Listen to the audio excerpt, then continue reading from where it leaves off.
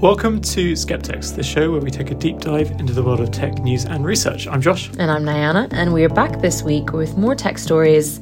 Last week I had COVID. I'm feeling fine now, thanks to people who messaged me, asked if I was okay. Yeah, we're back in the same room now, which is great. Yeah, which is really, really nice. And we've got an interesting mix of stories today as well. Josh, do you want to kick us off? That's right. I mean, later in the episode, we'll be covering the ongoing issues surrounding the Humans of New York and its other versions in India, as well as looking at new BBC impartiality guidelines.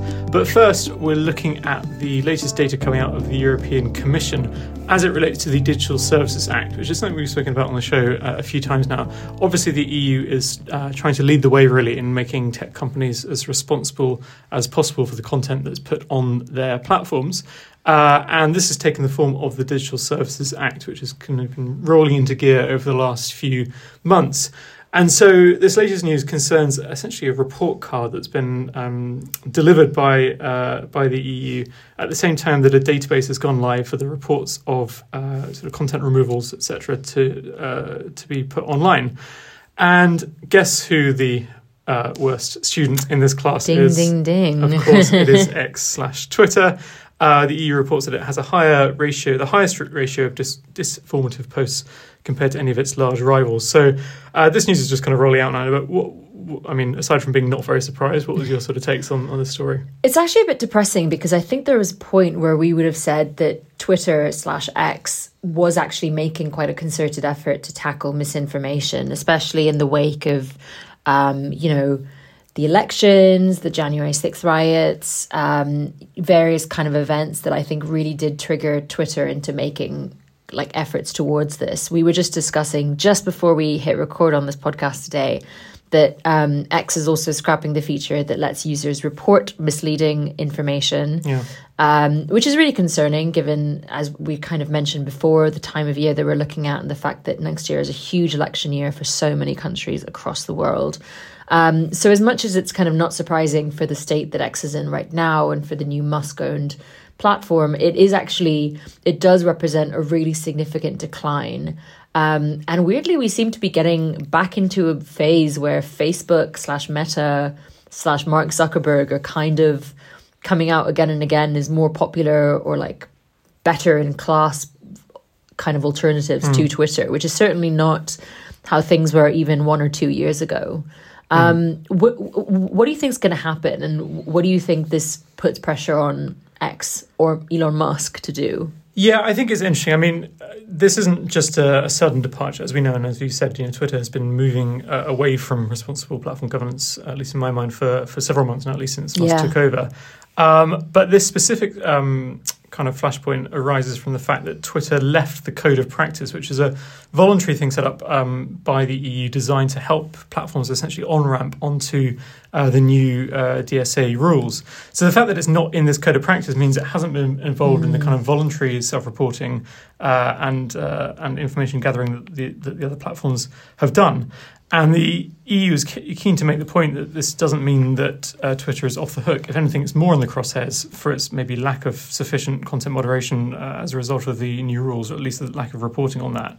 And so this is sort of a downstream effect, really, the fact that Musk and Twitter has been very much on the sidelines of this kind of this action. And we should remember that this is pretty serious business, at least if you take the European market seriously, which I assume Musk does. As we know, the EU has massive powers to fine and even potentially to ban platforms on the basis of not following these rules.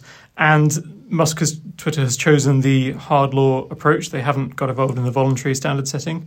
And that means that there may be further consequences down the line. And I think it's just we talked last week about the plans for Twitter to potentially charge its users. A lot is changing right now on the platform.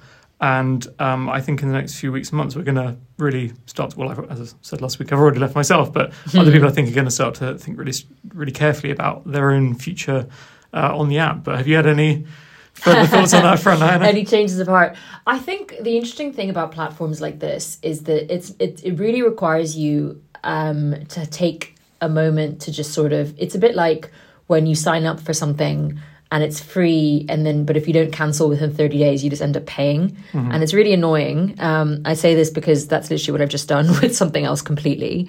But you end up stuck in a kind of platform or tied to something because you haven't deliberately made this choice to leave and because you haven't taken the active effort to remove yourself from a platform. And I think Twitter/X has sort of been having that. And now people are having that moment where they have to think really seriously about whether or not they want to stay.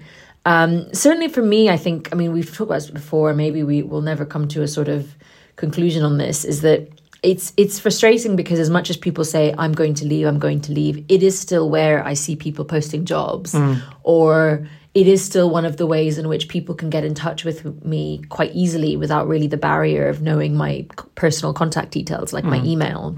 And until something else does that, until we have a critical mass on other platforms, I don't really know that I can completely take myself away from it. Which is frustrating because it's almost like we all need to agree collectively to stop tweeting. Yeah, exactly. And it'll take that sort of step on behalf of everyone, potential, a significant amount of people to do so. But what I think is really interesting about this new law, and I think what researchers have been hoping for a while, to come from these kinds of laws, is a bit of transparency around exactly what platforms are doing. And this isn't just, much as Musk goes on about freedom of speech and so on, this is also in some ways can be seen as safeguarding freedom of speech, because platforms have the obligation to state their reasons for things that they have done, including removing content. And so I think the closer that platforms can hew to the European guidelines on this will make it really, really significant. Yeah, I think it's definitely one of those situations at the moment where Elon Musk is just kind of a law unto himself, but surely there has to be a place where that stops. And on the flip side, Mark Zuckerberg and Facebook have shown themselves fairly willing to at least not break the law. Yeah, exactly. And it's a bit of an open goal, I think, for people like Zuckerberg and other leaders to look a bit more responsible by comparison. I know. We should also say the kind of highest obligations of these laws are targeted at the biggest platforms. That's by design. So it's not like every tiny website needs to do all this stuff, but it does presume that there is both the capability and the willingness of platforms to play ball. So in this sense, X is a bit of a test of that. So we'll see what happens. See what happens, as always with X.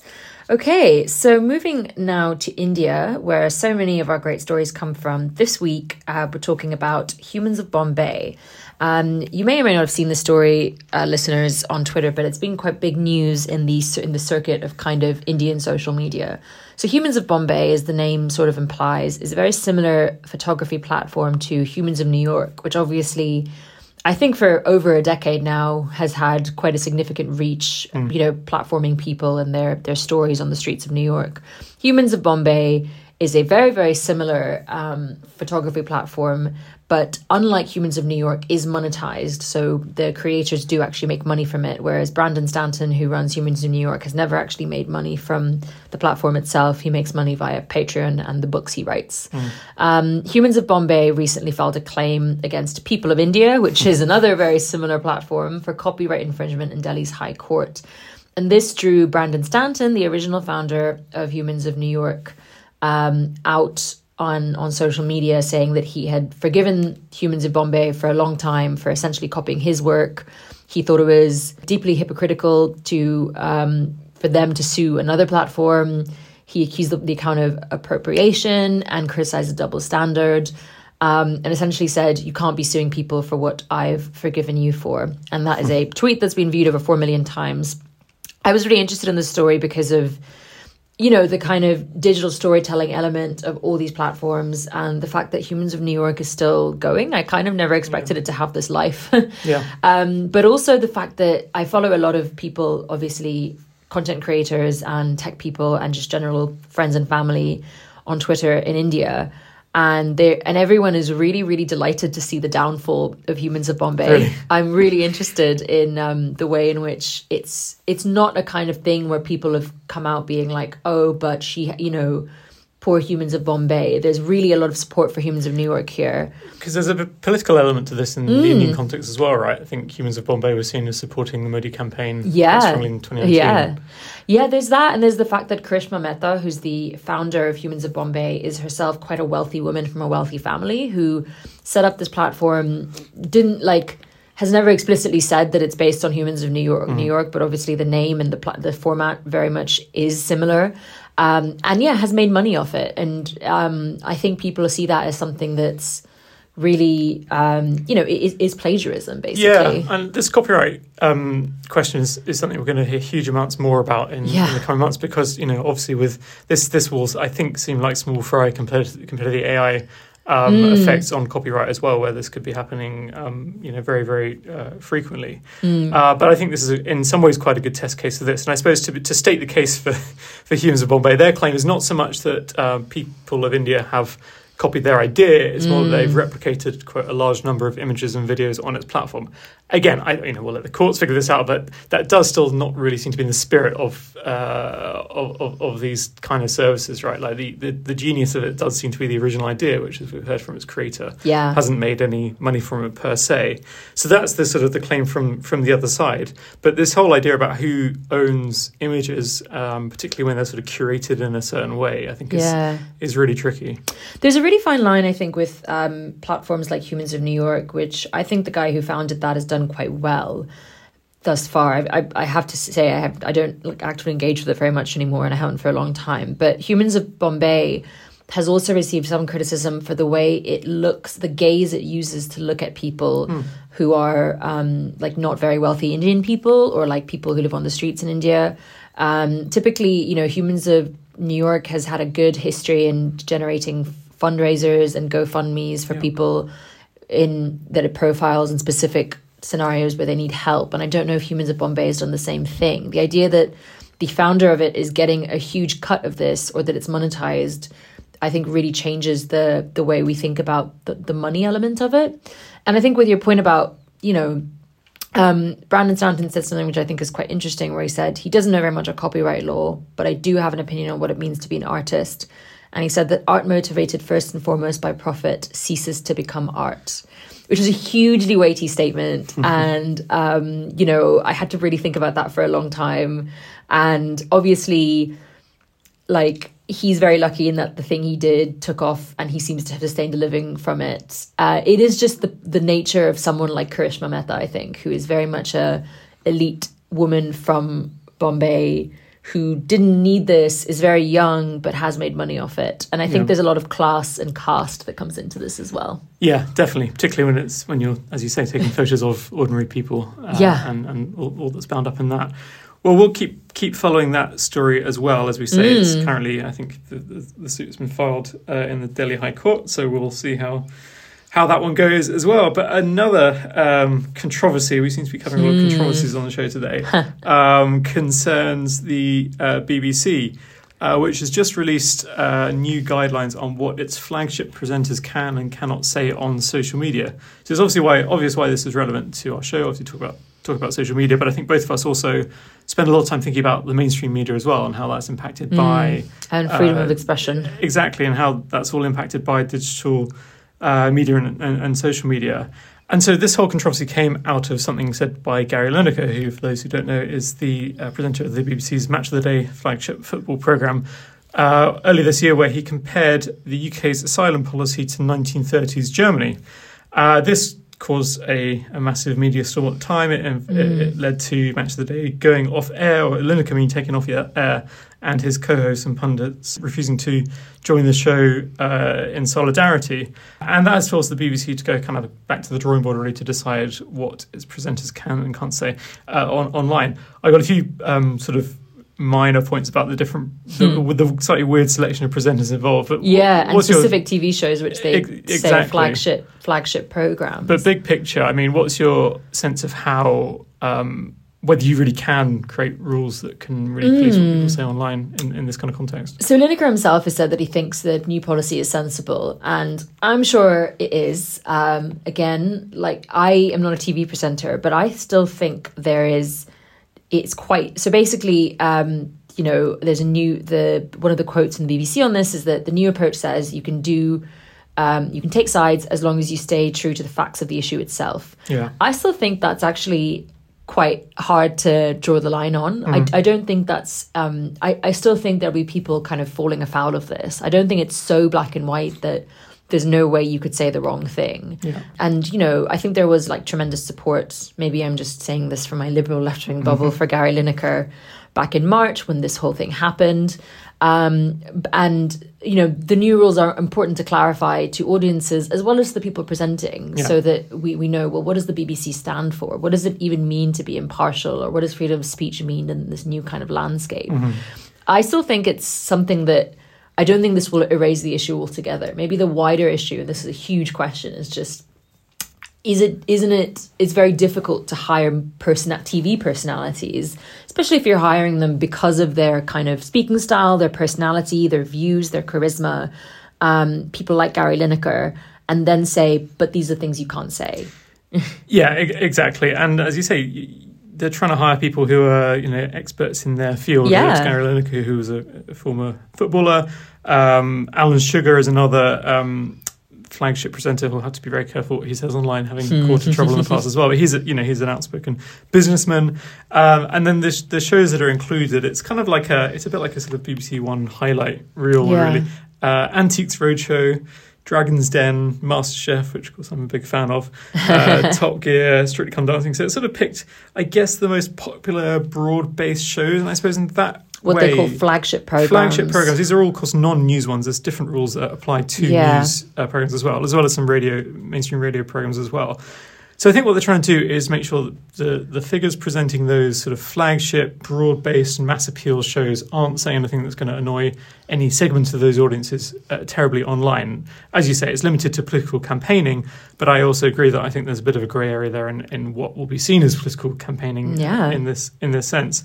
But I think what's really interesting about this as well is that Gary Lineker, as well as being both a retired footballer and the presenter of this BBC programme, is also something of a podcast entrepreneur and has had of his own a hero to us. Yeah, exactly. Has had of his own Restless Football podcast recently, which is free to do as a freelancer, but also is the co-owner of a podcast group which produces some massively popular podcasts, such as the one I was listening to on the way over, Empire. But also The Rest is History, The Rest is Politics, and so on. I think that makes him a really interesting figure in this because, on the one hand, yes, he's the face that like most people see on the public service broadcaster, but he's also, kind of cleverly operating in this slightly less mainstream world of podcasts that so many millions of Brits listen to. Yeah. No, I think those are all really, really good points. Like, he's not, owned wholesale by the BBC. Yeah. And none of these people are. Yeah. Like, everyone has opinions on politics. And, we live in a landscape where we've been flooded by politics in the last 5 to 10 years. We've had so many elections, so many referendums, so many big changes by the Conservative Party. What Lineker actually said in March was that the government's language about a new asylum policy was not dissimilar to that used by Germany in the 30s. Now, I actually think that I don't think that's political campaigning. I mean, it's critical of a government policy, but I don't know. I mean, I think that's a point that he should be allowed to make. And obviously he received a lot of support on social media for that kind of point. It is very interesting because I think that increasingly the BBC will have a difficult time with personalities like Gary Lineker, who obviously do have strong political opinions. We're about to go into an election year. I imagine it'll be more and more difficult to kind of keep people from saying that. I suppose the idea is if you turn on Match of the Day, you don't expect to hear points about the, about asylum seekers, but politics affects us all.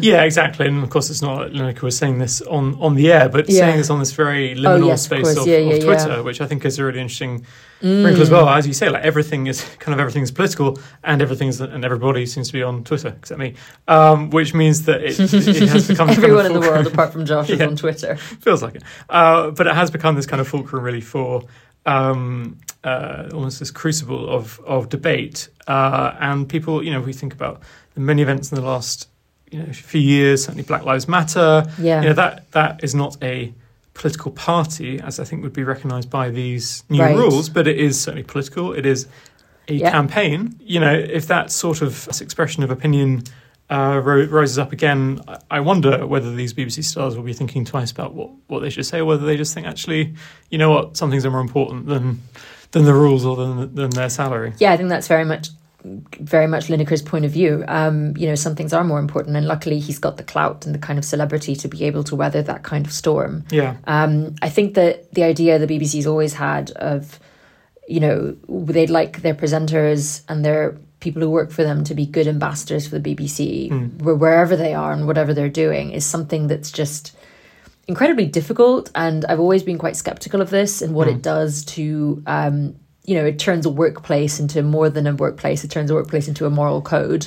Yeah, of course. And it was only last week that we were talking about the allegations against Russell Brand, who was employed by the BBC. BBC has not been short of these sorts of scandals in recent years. Obviously, that's a very, very different one. But has been very much caught up and ensnared in scandals relating to either the private views or the private actions of its stars. In a way that I think any public news broadcaster the size of the BBC, is going to have those kinds of issues. At some point, almost every British national figure will have been on the BBC and done something or said something, and there's a lot of work to do to maintain the reporting standards they hold themselves to. And I guess the balance that the BBC is trying to strike here is, as I say, by picking these kind of mainstream shows, not alienating or annoying too many people.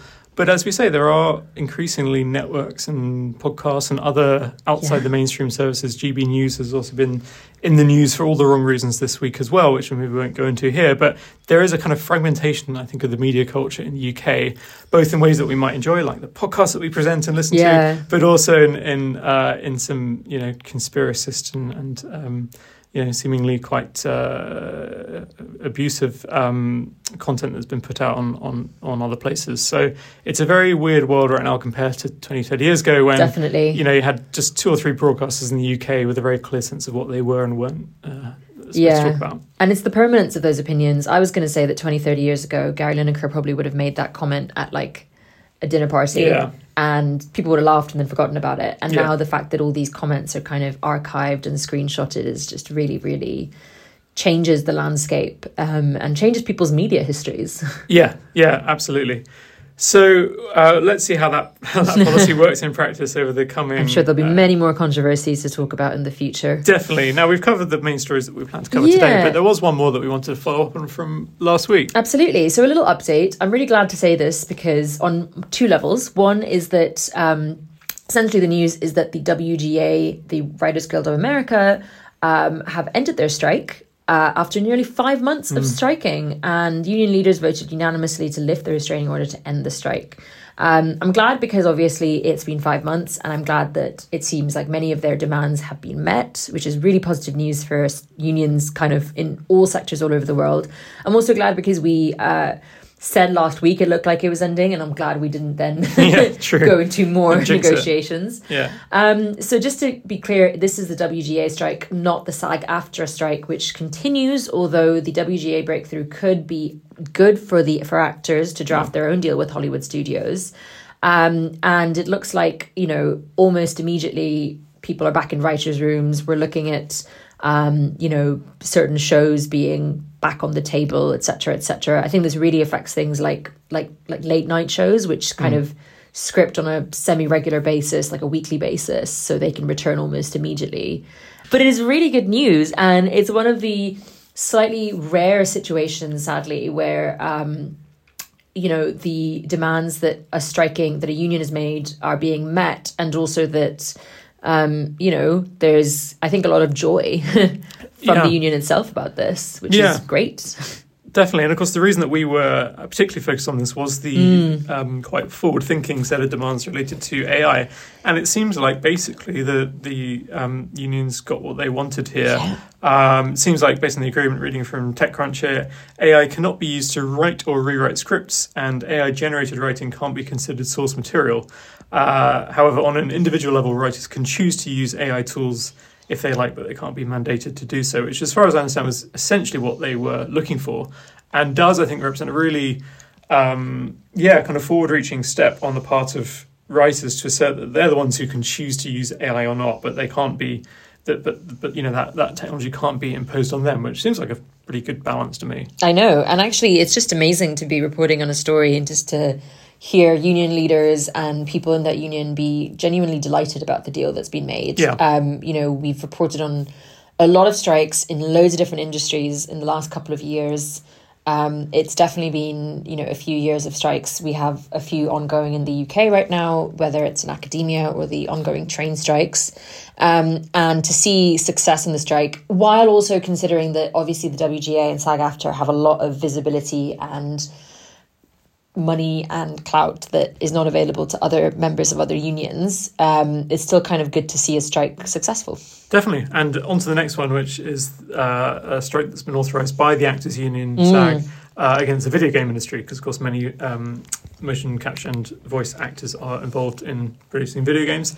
And that also relates to AI as well. So this fight is not over. It's just maybe changed into a different industry in the next effort. Yeah, there's always another fight, but I'm glad this one has yielded some good results for Hollywood writers. And I'm very much looking forward to watching good TV shows again. I know, after a short lag we'll have a drought back, I think. of the summer, exactly. Absolutely. Just reality shows in the meantime. Okay, I haven't done that low, but maybe you have, Josh. Well, anyway, lots of news this week, and really excited to be back, and we're looking forward to catching up next time as well. We are very much back, as you can tell, back in the same room. Nan is better, and there's going to be loads to cover certainly in the next few weeks, so we will speak to you soon. Bye. Bye.